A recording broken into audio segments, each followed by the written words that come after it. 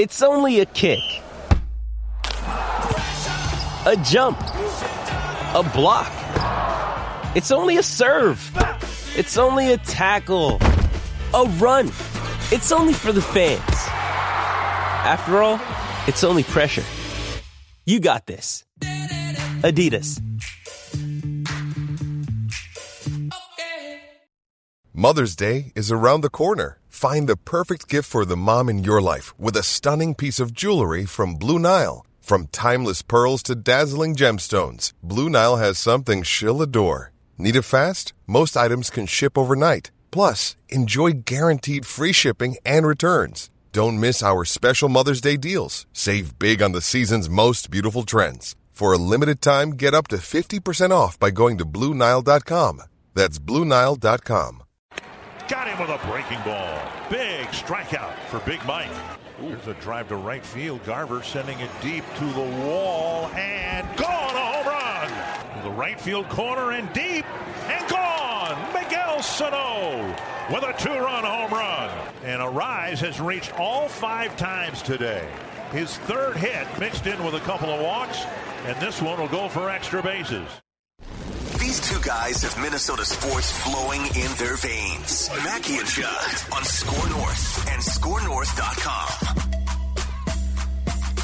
I'm so excited for today's show for one main reason. We got statements, we've got Talking Twins, and then some bonus Talking Twins on the Mackey and Judd podcast feed a little bit later. But I'm very excited because I think throughout Statements and Talking Twins today, this is going to be the ultimate philosophical test for Judd Zulgad. After the Twins took 2 of 3 against a really good National League foe, a lot of good things over those 3 games. Also a lot of reasons to potentially hover over the panic button. And so I'm very interested to see how Judd Zulgad approaches the 2 out of 3 successful series against Milwaukee here. And I guess we'll find out as we start with statements here in just a second. Twins clearly came out and said, everything's fine, okay? So I'm just buying in. Everything's fine. I feel nothing. Everything might be fine. Luis Arraez might be the third baseman that we never knew we needed for 162 The most important games.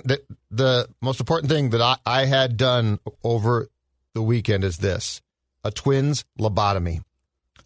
So I have no concerns now. I have no concerns at all. I went and I had the thinking part of my brain is gone.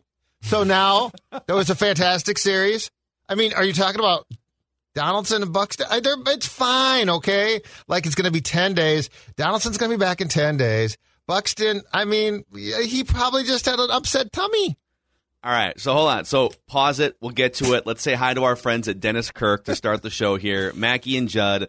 Dennis Kirk has been a supporter of us going back to the beginning of the 2020 Twins season. And they've been supporting motorcycle riders and whatever you ride, whether it's a Harley, a cruiser, sport bike. They are the best in the business, and they are here with 160,000 parts and accessories in stock, clothing and helmets.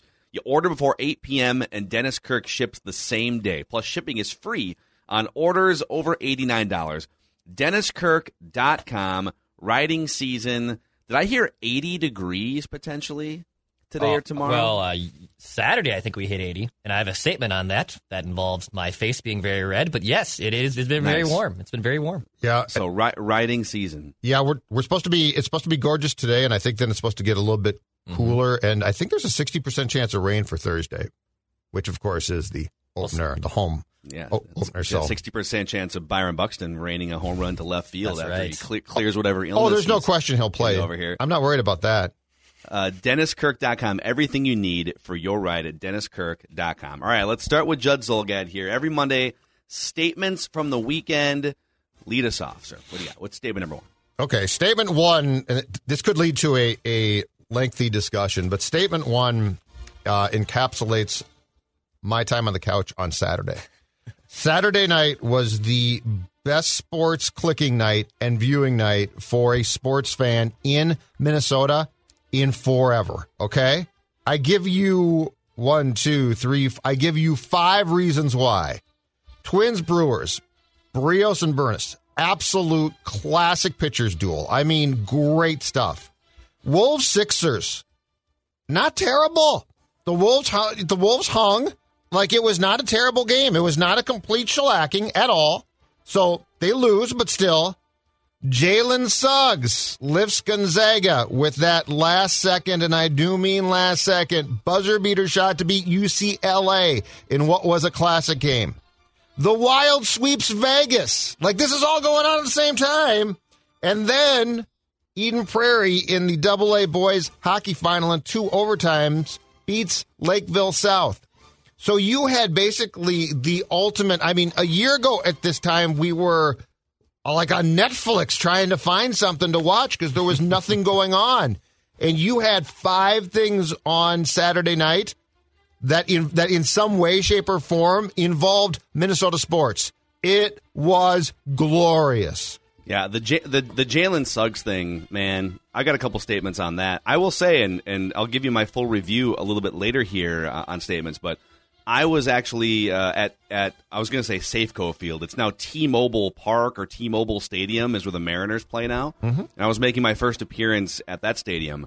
And it was like, I mean, they won the Mariners won 5-0. They played the Giants, and it was just kind of a nondescript baseball game. But at some point in the middle of the game, and there was probably 8,000 fans scattered throughout, and it was very safe. The roof was open, everything. And there was just a massive cheer in the 6th inning, and looking around. What's happening Gonzaga, right now? yeah. Well, Gonzaga is the team in Washington, and when Jalen Suggs hit that shot, a bunch of people were watching on their smartphones and were freaking out. So I think it would be fun if he wound up somehow in a Timberwolves uniform. Run it back the way that they tried to with Tyus Jones. I think Jalen Suggs a little more NBA talent than Tyus Jones, but yeah, fun. It was a fun clicking night on Saturday. Fantastic. In Minnesota sports. Mm-hmm. All right, statement number 1 from me. All right, I'm going to pick one of those things from clicking night on Saturday night. Mm-hmm. Joel Embiid continues to get the last laugh on Karl Anthony Towns. And so you might say, what do you mean? What do you mean? Cat had the nasty dunk that's making the rounds on Instagram. I scrolled through Instagram on Sunday morning. It was every other post was, oh my God, want to see a dead body? Look what Cat did to Joel Embiid in that game. And Cat put up one of the better we saw him drop 50 against the Hawks one time. Judd and I were at a game. Yep. This was one of the best statistical nights of Cat's career. 39, 14, and 5. And he's been getting clowned by Embiid publicly on social media. They haven't played each other because of injuries for 2 years. So all of those things are great, but in the end, Embiid's Sixers beat the Wolves by 9 points in that game, and the Wolves, they come close, they put up a fight, Cat dunks on Embiid, Cat puts up 39, and then in the end, it's still Embiid's, whatever shot he wants to take, he can say, "Oh, that's great! You filled the stats. Congratulations, you're still soft." Yeah. Now Towns did have some very interesting self-reflective things to say after the Memphis loss, the first leg of the back-to-back losses on Friday, when he said, "I proved myself in this league. I truly believe that. I don't have to prove myself anymore. Now what I've got to do is prove that I can win." And I heard that quote. It's a 3-minute clip. It's you can find the full version, I think, on their website. And I saw a guy who he sort of sees okay, I need to transition from just being a stat stuffing guy to being a guy that can be the driving force for winning. Mm-hmm. But I don't think he has figured out how to do that yet. And so it's a lot of I think he's just sort of paralyzed by what people think of him now. Mm-hmm. And then the next night he takes out those frustrations with a 39-14 high performance, of course, they lose. And so I'm torn. I love that it in Embiid based. I that he stat the box score and they still lose all these games. So what were your guys' thoughts? Yeah, you know what? So Cat's ability to be self-reflective post-game goes back to, I think, his first year when he tried to accept responsibility for every single defeat. And the first 2 or 3 times, I'm like, oh, that's cool. And then I thought, dude, you are saying what you think we want to hear. You're not saying, you can't take responsibility. He was taking responsibility for things he was on the bench for. And so post-game, Cat is super reflective about things. And it's interesting, but at some point in time, to me, it's so consistent that it begins to mean less and less and less. And so is what he says post-game right? Yes. Does he believe it and really hear himself? I don't know. And I don't think so at times. So like that whole thing after the Grizzlies loss again was, yeah, it's great you say this, but now go out and deliver. And I don't mean with a big box score. Like we fall too in love at times with Cat's box scores, and we're like, oh, Cat is Cat. Oh, okay, this is it. Kevin Love. Yeah. If he's going to deliver on what he's saying, what he's really saying is, I need to be an absolutely key part of guiding this team to success, no matter what the box score is, right? So I long ago grew really weary of a guy who's really, I mean, he's a smart dude. He knows what he should say, but that's a long step away from delivering on what you do say about, your team or your play. So the Sixers box score was good, or was great. The game was actually fun, which is all fine. But I don't know that Carl yet understands that what he's saying takes a lot of work. Like, I think he sort of tries to will things into existence, and it doesn't always translate. That's the next step for me is, I don't care what you tell me, show me. Declan? Yeah, first statement for me, I'll start with the baseball one, and it's take the wins how you get the wins. So obviously on opening day, we had a kerfuffle in the ninth inning, and they lost in extras, and it was a bad one. But on Saturday and Sunday, you had a masterful pitching performance from Jose Barrios. Michael Pineda, Big Mike, was also pretty dang good on Sunday as well. I know Byron Buxton left for mysterious reasons. We're still trying to figure that out. Josh Donaldson's on the injured list. There's already kind of a cloud hanging over this Twins team a little bit. There's some people that are saying, what are you talking about? You took 2 out of 3 from a very good National League team. Everything's fine. Everything's fine. Buxton's okay. But right now, they're winning baseball games. Max Kepler got off the snide from that bad spring training. This pitching has been damn good. So for right now, take the wins how you get the wins. And I'm happy the Twins are 2-1. They kick things off in Detroit this afternoon. What is, real quick here, because there were a lot of things to be panicked about. There were a lot of things to highlight. I think of the good things that happened over the weekend, what's the best thing for you guys that happened over the weekend that you would cling to? Starting pitching. I thought starting Barrios, pitching was right. I mean, and obviously that a lot of that has to do with Barrios' masterful performance on Saturday. But Big Mike was good. Maeda was a little off, but I think obviously still effective. I think the pitching was the most encouraging thing that I saw from the first 3 games. Real quick, one thing to note, too. I mean, it's been a while, but Mike Pineda used to be one of the best starting pitchers in Major League Baseball for like a couple years, and then arm troubles, and he went to the Yankees, and he's more known for being the guy who's now been suspended for various things, like the pine tar on the neck incident, and then the diuretic or whatever he was hit with, a couple years ago.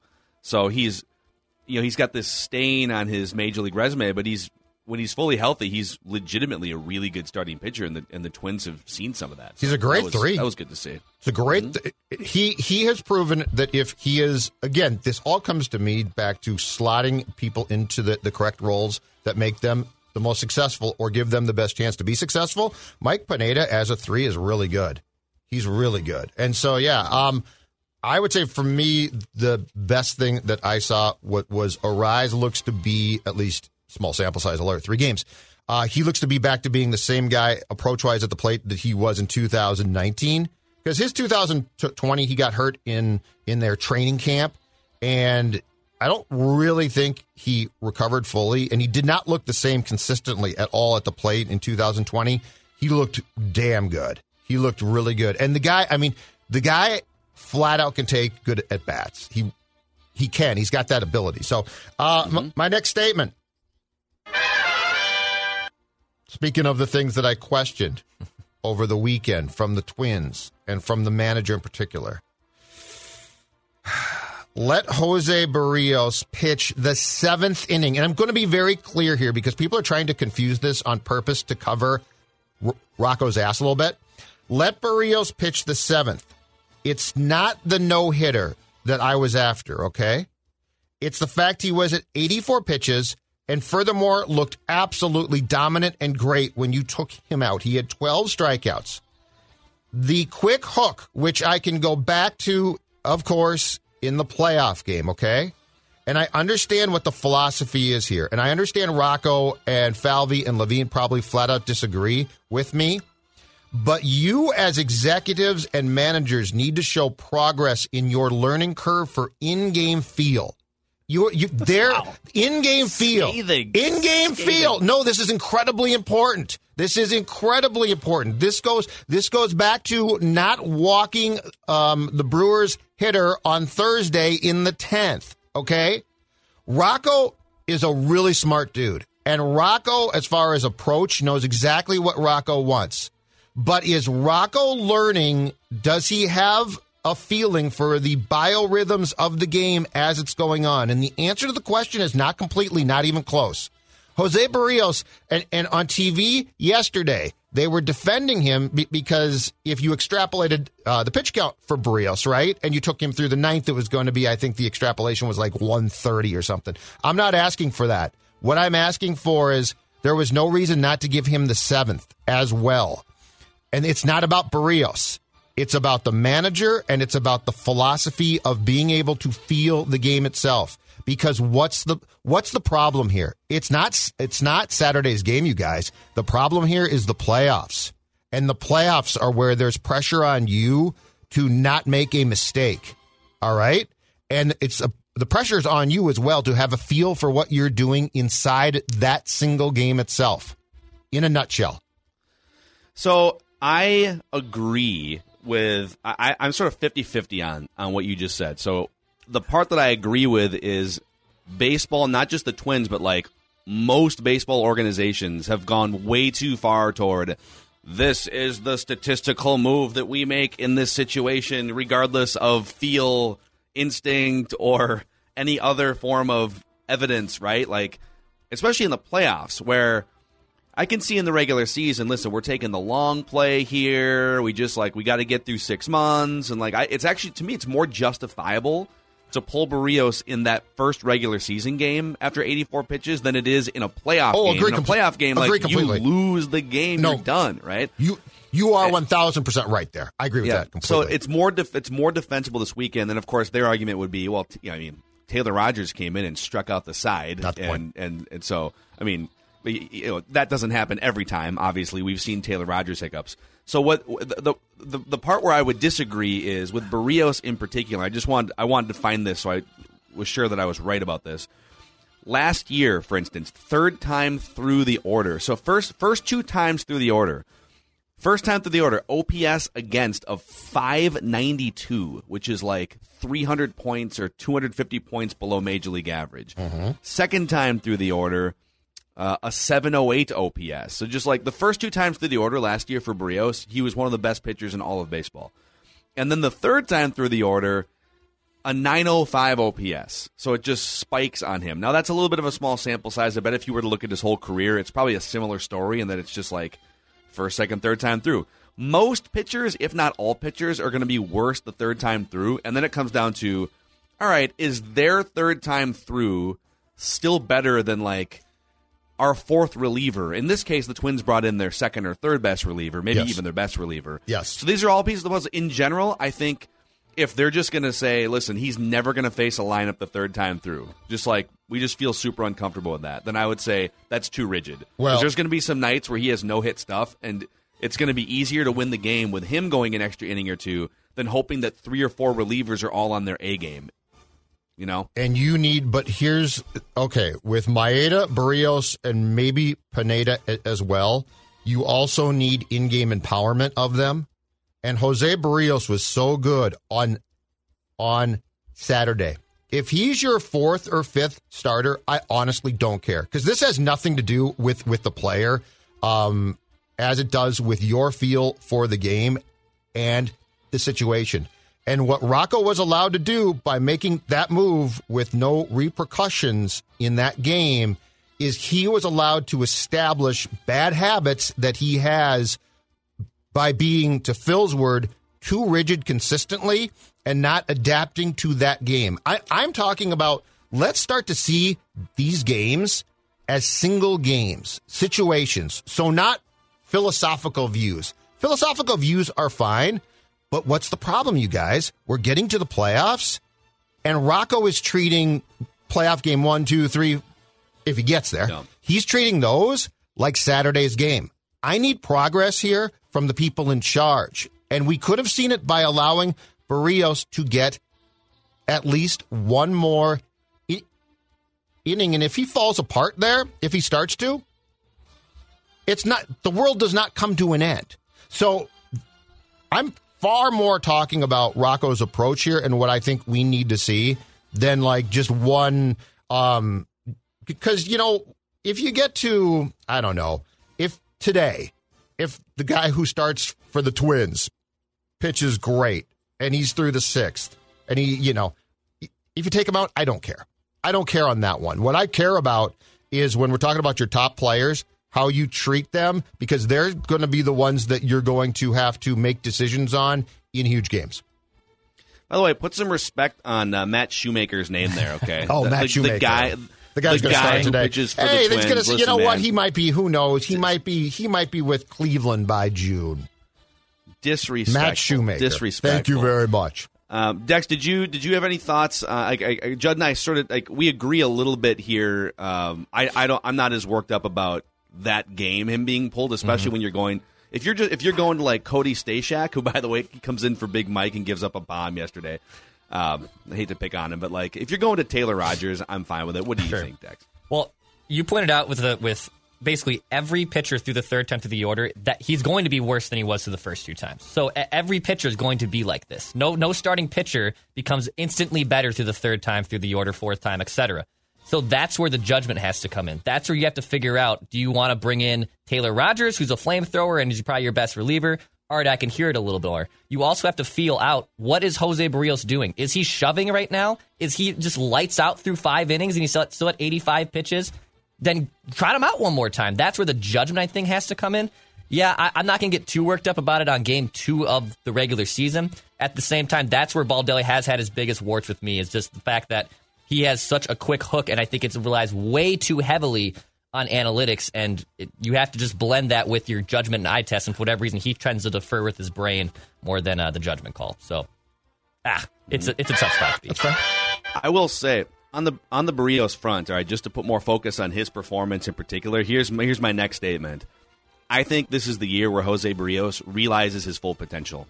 And I was sort of leaning that direction before the season, and then we saw this out of the gate, and it was like, all right, like that's the way that he looked, the way that he threw. Sometimes he gets a little bit nibbly in certain spots. I mean, he just attacked with every pitch, and the 16 swinging strike, that's always a big one too, is he missing bats. So he has the potential to be one of the ace starting pitchers in all of Major League Baseball. And as Declan and I said on one of the Talkin' Twins segments last week, sometimes it would be if it's going to happen, like there are track records that suggest across the history of baseball that this is an interesting age to watch for a breakout. So I think this is the year Jose Berríos finally gets to that next top level. Does he pitch well in August? That's my question. Get him through that month, and I'm with you. Like, he gets to that month, and it's always like, oh, what happened? So, yes, if he can put together just a solid, complete season that includes an August that's not a train wreck, I'm on board. Absolutely. All right. Declan? Yep, next statement here, I'll go. This involves our local hockey team. It is Wild Knights, 7-game series. Let's go. So the Wild beat the Las Vegas Golden Knights again on Saturday night. That's 4 wins in a row over Vegas. They've played each other 6 times. The Wild have won 4 games. 4 of those games have been 1-goal games. 2 of them have gone to overtime. This has the makings of a phenomenal playoff 7-game series. If they line up against Colorado, I think they get absolutely smoked, and it's done in 5. Like, maybe the Wild steal 1, but the Colorado Avalanche would smoke them. For whatever reason, pun intended, Las Vegas with the Wild, they just seem to match up super well, and I think the depth of the team in general is still a lot better than Minnesota, but what Minnesota gives them fits, dude. And I think it'd be a heck of a lot of fun to watch those two teams meet in the playoffs, and I'm curious to see where it goes. But yeah, they'll play for 2 more times, I believe, before the season ends. But I think you're going to see these 2 teams in the NHL playoffs, and it's going to be a real fun series. I hope so. It'd be great. It'd be absolutely fantastic, and they've got a chance there. I feel like against the Avs they don't, but against the Knights they do. Yes, Phil. Do you guys sort of like? I know it's just a weird COVID schedule, but do you guys sort of like the unbalanced schedule where Like you get a chance to build these rivalries, right? And guess what? I think it's kind of cool. I mean, Vegas is a weird rival, but maybe they're turning into a rival. And because of that, at least partially, more fights too. We're seeing way more fights this year. Way more fights. You know why? Hatred. There's more hatred. It's absolutely fantastic. All right. My next statement has nothing to do with fisticuffs or pugilists. I've never seen a celebration for a guy being yanked for a game because he's sick as the celebration that we seemed to see yesterday when the word came out that Byron Buxton had been removed early from the Twins-Brewers game because of a non-COVID related illness. I have never seen a guy get I mean, it's Buxton still. And, the Twins, it's not like the Twins are exactly always 100% forthcoming when it comes to guys being hurt and what's wrong and how long that they might be out. But the celebration that we saw of, thank God, it appears he just has an intestinal issue or something like that, was off the charts for the fact that he still had to leave the game. And we're still not exactly sure what was wrong. Yeah, my initial thought was, okay, well, this is terrible. Like, obviously it looks like he's turning a corner to start the season. Now he's out. But when they came back and said, all right, he's sick, but it's not COVID. Yeah. I'm sitting there thinking, okay, like, is it food poisoning? Like, is it a migraine? I'm always assuming that it's something that's going to knock him out for like 45 days because that's been the story of his career. Yes. Sounds minor? I don't know. But that's my point is until I see him playing again, I'm not going to be saying, it's just great. It was just something very, very small. You don't know that. And with Buxton, nothing ordinarily is small. So I just thought I thought that the excitement about the fact of, thank God it's only this. It's like, okay, let's get him back first and let's see him play. And then we can be thankful that it was not, I don't know, COVID or a strained hamstring. Take your pick. Yeah, I mean, the Twins, I guess, this will be my next statement off the back of Isa.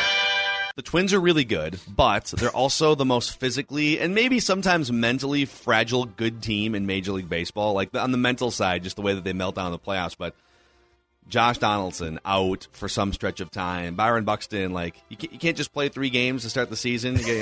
Something has to happen. I'm not saying it's his fault. I'm just saying. Right. So, I don't know. It can be annoying for sure. All right, Declan? Yeah. Final statement from me, as I teased a little bit at the beginning. Don't forget your sunscreen. That is my final statement. Do not forget your sunscreen. On Saturday, it was a high of 80 here in Minneapolis, Phil. I did some patio hopping, and I got burned. I had this great view right on St. Anthony, Maine, facing Stone Arch, sun beating down. I was loving it, don't get me wrong. But after about 2 hours, my fair Irish skin starts to kick in here, and that is why I have a pretty gnarly sunburn on my face and neck and also some shoulders here. So yes, although it's great to be outside, Minnesotans, do not forget your sunscreen, or it could be a really, really bad time. Wouldn't have thought of that. Declan. Me making poor decisions while patio hopping? I don't know. Now on Mackey and Judd. You wanted better charts that you could see the fine print on. The pie chart of praise. You should be singing his praises. All right, this is going to be very difficult for Judd Zulgad here because I think you're probably a little more red flag panicky about the bad things that happened over the weekend than Declan and I. Declan and I are just out drinking seltzers and listen, just peace, love, and baseball, man. Whether Donaldson's out for 14 days or whether he's out for the rest of his career, Declan and I are just loving the baseball's back. So we're going to go with the pie chart of praise here for the Twins taking 2 out of 3 and bouncing back from a debacle late inning meltdown in Game 1 against the Brewers. And we'll start with Judd. What is your Twins take the opening series against the Brewers? Pie chart of praise. The Rock knows how you feel about pie. All right. Starting from the bottom, pie chart of praise. And by the way, I'm not panicky here. I'm not panicky. I just see, you know what? It's the problem is I don't believe what the Twins tell us about injuries. So I'm skeptical. That's the word. I'm skeptical. Let's see here. Starting at the bottom. 10%. 10% goes to the starter on Sunday, Michael Pineda. Michael Pineda threw a very nice game. He was, you know what? He is reliable if he's not suspended. He is. Well, I mean, Rocco's was talking about he's reliable and you can always count on Big Mike. And I was going to say, how about that one time that he was pitching super well and in September got pinched for the rest of the season? That's not reliable, Rocco. But anyway, Big Mike gets 10%. 10%, also in fairness, goes to a guy who had a very nice series and a very strong game on Sunday. And this is part of because I was very concerned about this. I shared this concern before opening day last week. Max Kepler. Max Kepler came back, and I guess what Kepler said was, and who knows if this is true or not, he said, I was trying a bunch of different stuff in spring training, but now I'm back to the old Max because that did not work, where I believe he had 2 or 3 hits in the entire spring. So 10%, Max Kepler, he looked good. He looked good at the plate. He certainly did not look lost, and it was certainly not what I feared. All right, that's 20%. 10% goes to Byron Buxton. Because before he left with a mysterious, I guess at this point, non-COVID related illness, Buxton homered in Game 1 on Thursday, hit an absolutely crucial home run on Saturday. Among my statements before he had to leave was, this is finally the Buxton that we've been waiting for. Like at the plate, right now at the plate, he looks fantastic. Like, he looks like the guy that for years we were like, what's with this leg kick now, right? And you know, go back 3 years. Everyone and their brother was telling Byron what to do at the plate, and Byron would try and do it, and then he would adapt this, and then he would do this, and then Torrey would come along, oh, no, do this. Byron Buxton right now at the plate has an approach. He looks great. He's got power.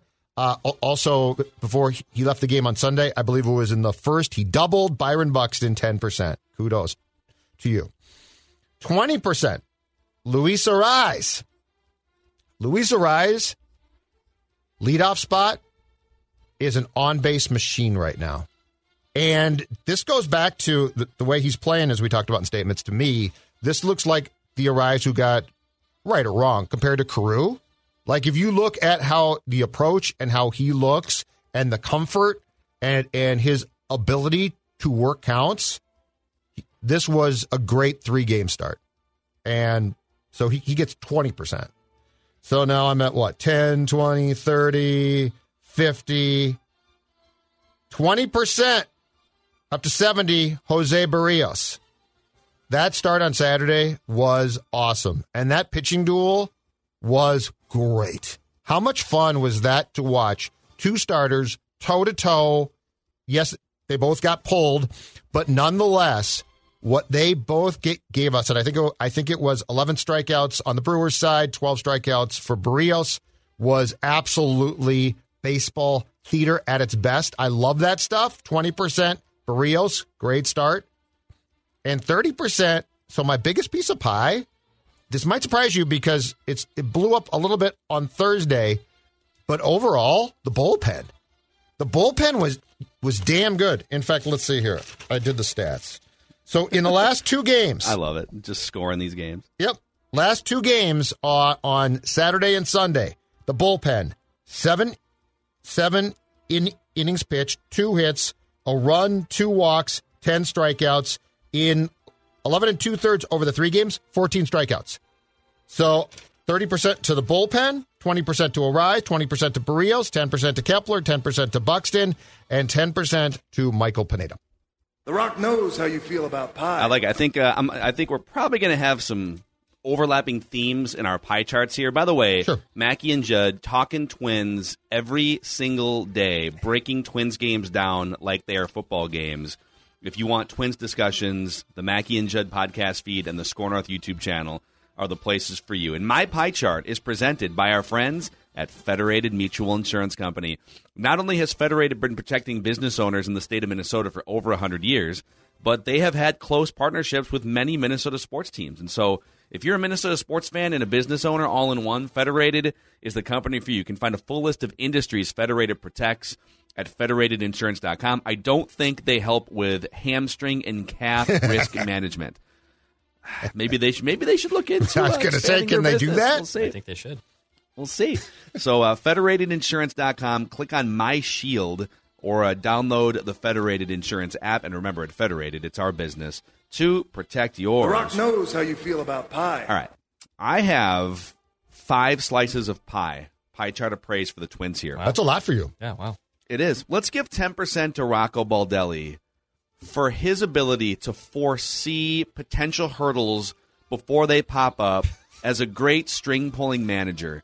The fact that Rocco can look at 6 no-hit, near-perfect innings from Jose Barrios and say, everybody wants me to leave him in and go for the no-hitter, but I know that he was really bad third time through the order last year. Let's bring in Taylor Rogers to keep the momentum going, to tack on 3 more strikeouts. People are going to criticize me. Rocco Baldelli, because they feel like I'm pulling the trigger too early on getting Jose Barrios out of this game. Let him come out there for the 7th and the 8th and see if he can stretch the no-hitter. But Rocco Baldelli, 10% for just knowing what strings to pull at the right time. Puppet master. Absolute puppet master. I'm going to go 10% to spring training numbers meaning nothing. Yep. Max Kepler with 4 hits. You're right. He had more hits this series than he did in a month and a half in spring training.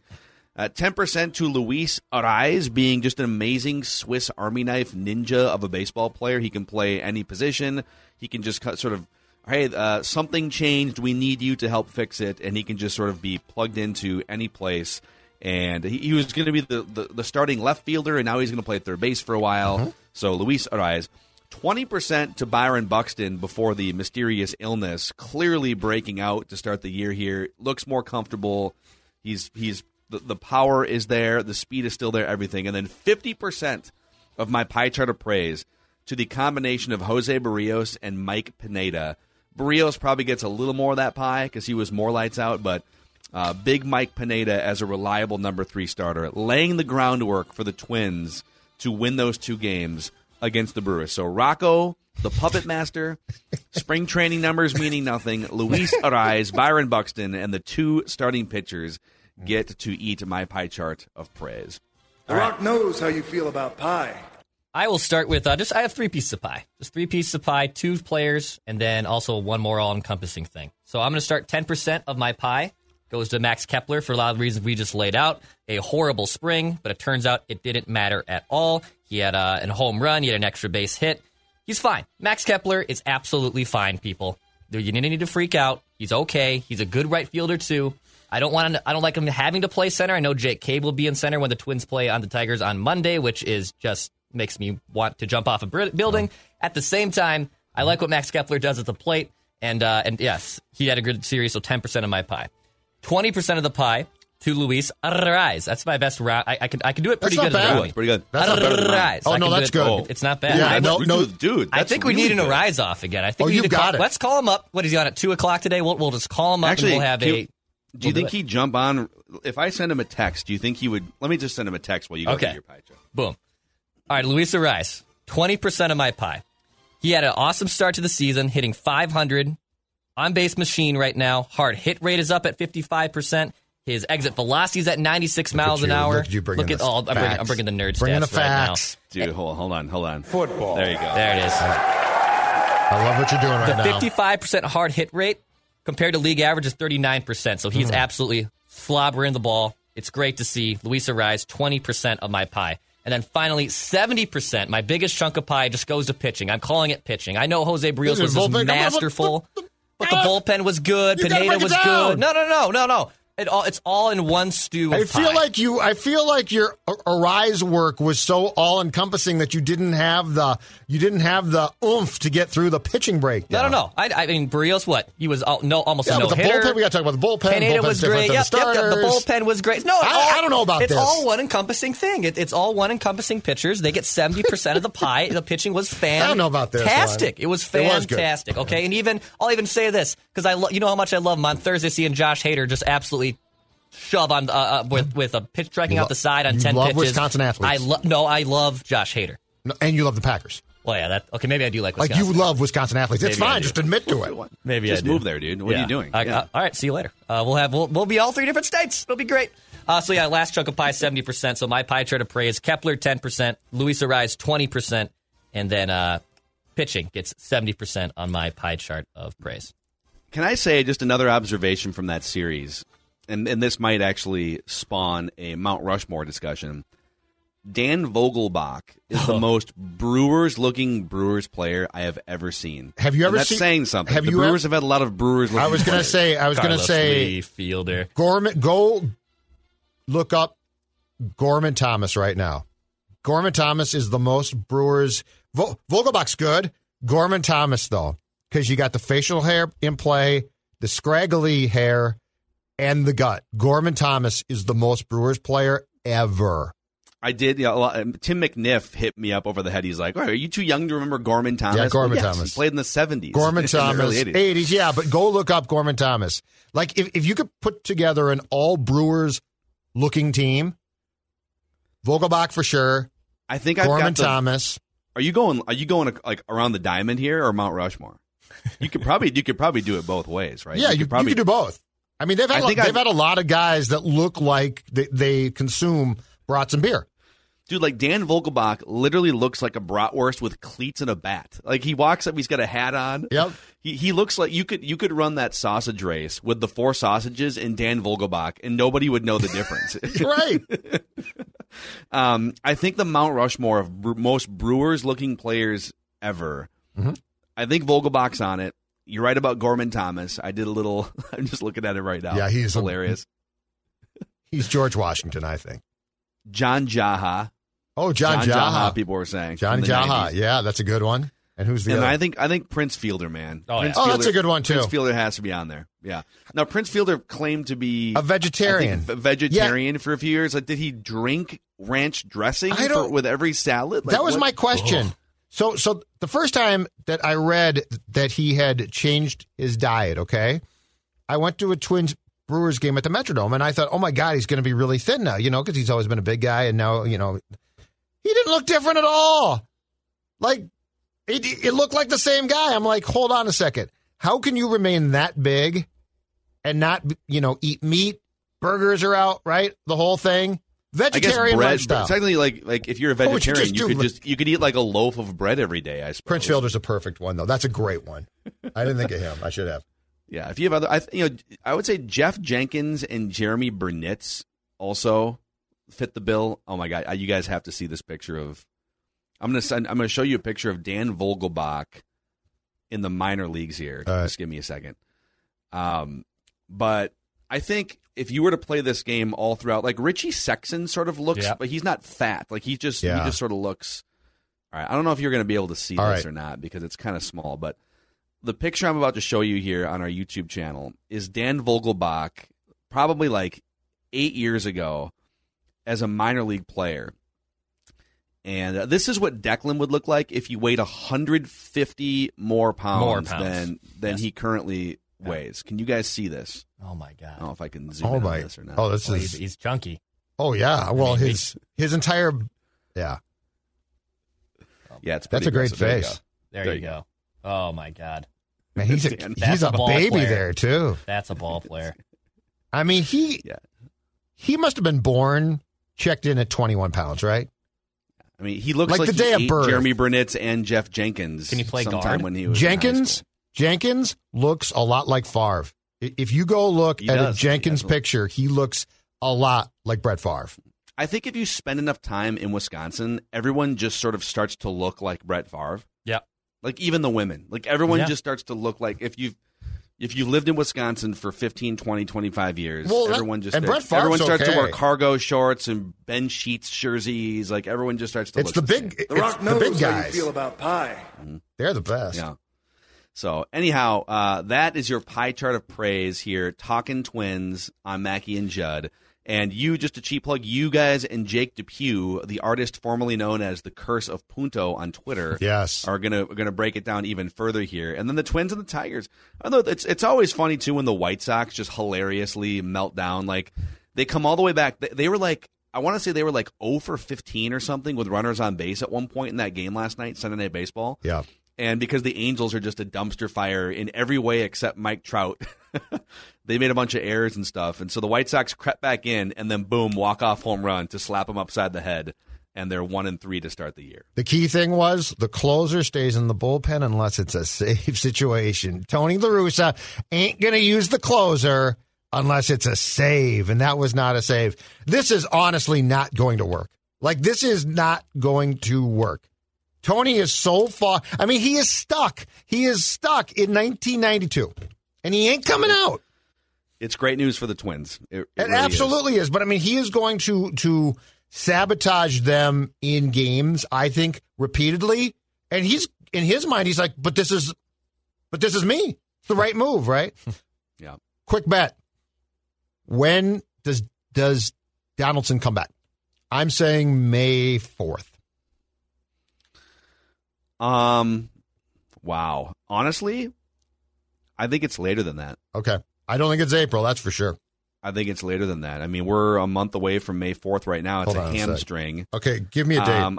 I would say closer to like May 15th or my birthday, May 20th. I would if he's back May by 20th? my birthday on May 20th. Mm-hmm. Declan? I'll say April 30th. I'm just going to cut it. I'm going to put it in April. I hope he lost for the season if he does that. Okay. Yeah, that's fine, yeah. April 30th. I think part of it is they're going to be good without him. Like, I think they're good enough to win games without him, and especially if Buxton comes back from whatever mysterious illness he had. So I don't think there's going to be a need to like desperately rush him back. Now, if they dip a few games below 500 and he might start to get the itch to say, I got to come save this thing, then we might be talking. So I think they're going to talk sense into him if they're playing well and say, dude, we're not going to do this thing we did last year where you decide you're going to play. Like, we really only need you for October. So just be smart about this. What really concerns me, though, is did you see in the Zoom call he did on Saturday, I believe, he basically talked about, so when he talked about, I think it was at the start of spring training, that he had learned how to run differently, which scared me. He basically now said that he was trying to transfer more of the stress to his hamstrings to keep it off his calves. This is why I don't think you can do this. Like, I don't think that should be an athlete challenge for Judd. No. How can we transfer more weight, more onus and stress on the hamstrings or the glutes? But my problem with that is he's 35 years old. Like, he's not a kid. I just think if you put too much pressure on any one thing, it's going to give, right? You know what baseball needs? We're talking about ways to fix baseball. Courtesy runners? One player on each team just gets to use a golf cart. You know, you hit the ball, it's just sitting Nelson next Cruz to the baseline. would have Nelly would be like, that's me, man. No. Well, he doesn't need it as much as Josh Donaldson You're does. right, but he might politic for it. Jim Thome basically spent the last 5 years power walking around the bases. Like, he'd smoke a ball to the gap, and he'd just power walk. You just hit it. That's exactly. They have to tell Josh, if the ball does not leave the ballpark, it's a single, or tease it. Just Ortiz it. Just literally walk to first base and stand there then. I really think that might be it. I hate to say it. But then what do you do? So even if you're on first base, okay, someone rips a ball down the right field line. Like, now you got to go first to third. You're going to have to turn it on at some point. You can't just like not run, you know? I don't know. I don't know what if you became the first guy to really not run? Guys, ball's in the right field corner. I can probably get to third base by just walking. Have you seen those? Like, you're right, power walking. I think there's a power walking Olympic event. I've seen these high end. Have you guys seen those? It exists. Yes, it's awful. Yeah, I think the rule, you have to have like one heel on the ground at all times. Mm-hmm. There's actually a phenomenal episode of Malcolm in the Middle where Bryan Cranston is like going through a power walking phase, and he has this ridiculous suit. If you just Google Malcolm in the Middle power walking, you'll find an amazing picture of Bryan Cranston with the most ridiculous outfit. Yes, I power walk. I pride myself on my power walking. Like, sure. I am on a mission when I walk. Like, State Fair, crowded Target Field, good luck. Like, I will bulldoze over you. Get out of my way. So I actually would athlete challenge. Let's get me into power walking. I'll do it. You can work with Josh. Yeah. That's it. Me and Josh. Declan Goff, power walking coach. Yep. Amazing. Think about it. He's on second base to start extra innings, and someone rips a ball to the right center field gap, and he's power walking his way for a play at the plate. No. We don't want any plays at the plate. We don't want any plays at the plate. Amazing. By the way, another shout out to our friends at PXG Minneapolis. So, listen, if you're sensing golf season here, and maybe a lot of you have already dabbled, PXG Minneapolis is a golfer's paradise. The new Gen 4 clubs have arrived. Drivers, fairways, hybrids, irons. These are PXG's flagship clubs, hands down the best performing clubs PXG has ever made, which is saying something. They make really, really good clubs. So check those out, and let us know what you think of PXG Minneapolis in Southdale Center. Let us know what you think of some of the swag, the spring and summer apparel that just arrived in store. PXG.com/Minneapolis. And that is our pie chart of praise. That's Talking Twins here today on this Monday. Don't forget, a lot of the bonus episodes now, we've got sort of mapped out throughout the week, the main episodes of Mackey and Judd, but then bonus Talking Twins on Monday. We've got on the podcast feed, Royce Unchained and Rap with Royce episodes, Judd's Hockey Show, bonus Scoop with Doogie. So we're on our A game right now on the Mackey and Judd podcast feed. Download record for March. We're power walking. Check it out. That's right. We are playing within ourselves on the Mackey and Judd podcast feed.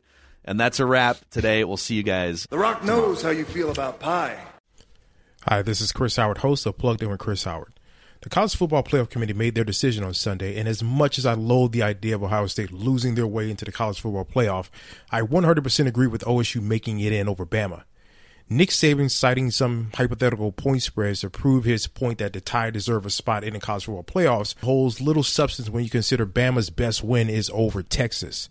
No, the committee got it right. TCU had a great season with far more ranked wins than Bama and didn't deserve to lose their spot after playing a surging Kansas State in a championship game. And Ohio State, while not playing some of their best ball later in the season, was still 12-0 until they came face-to-face with my Wolverines. While the college football playoff system isn't nowhere near as good as it could be, it's better than what we had. And in a few years, it will be better for all of college football. Hi, this is Chris Howard, host of Plugged In with Chris Howard. Get the latest odds and trends for every professional and amateur league out there. From football to basketball to soccer and esports, we've got it all at BetOnline.net. And if you love sports podcasts, you can find those at BetOnline as well. And don't forget BetOnline for the NHL, MMA, boxing, and golf. Head to the website today or use your mobile device to learn more. BetOnline, where the game starts.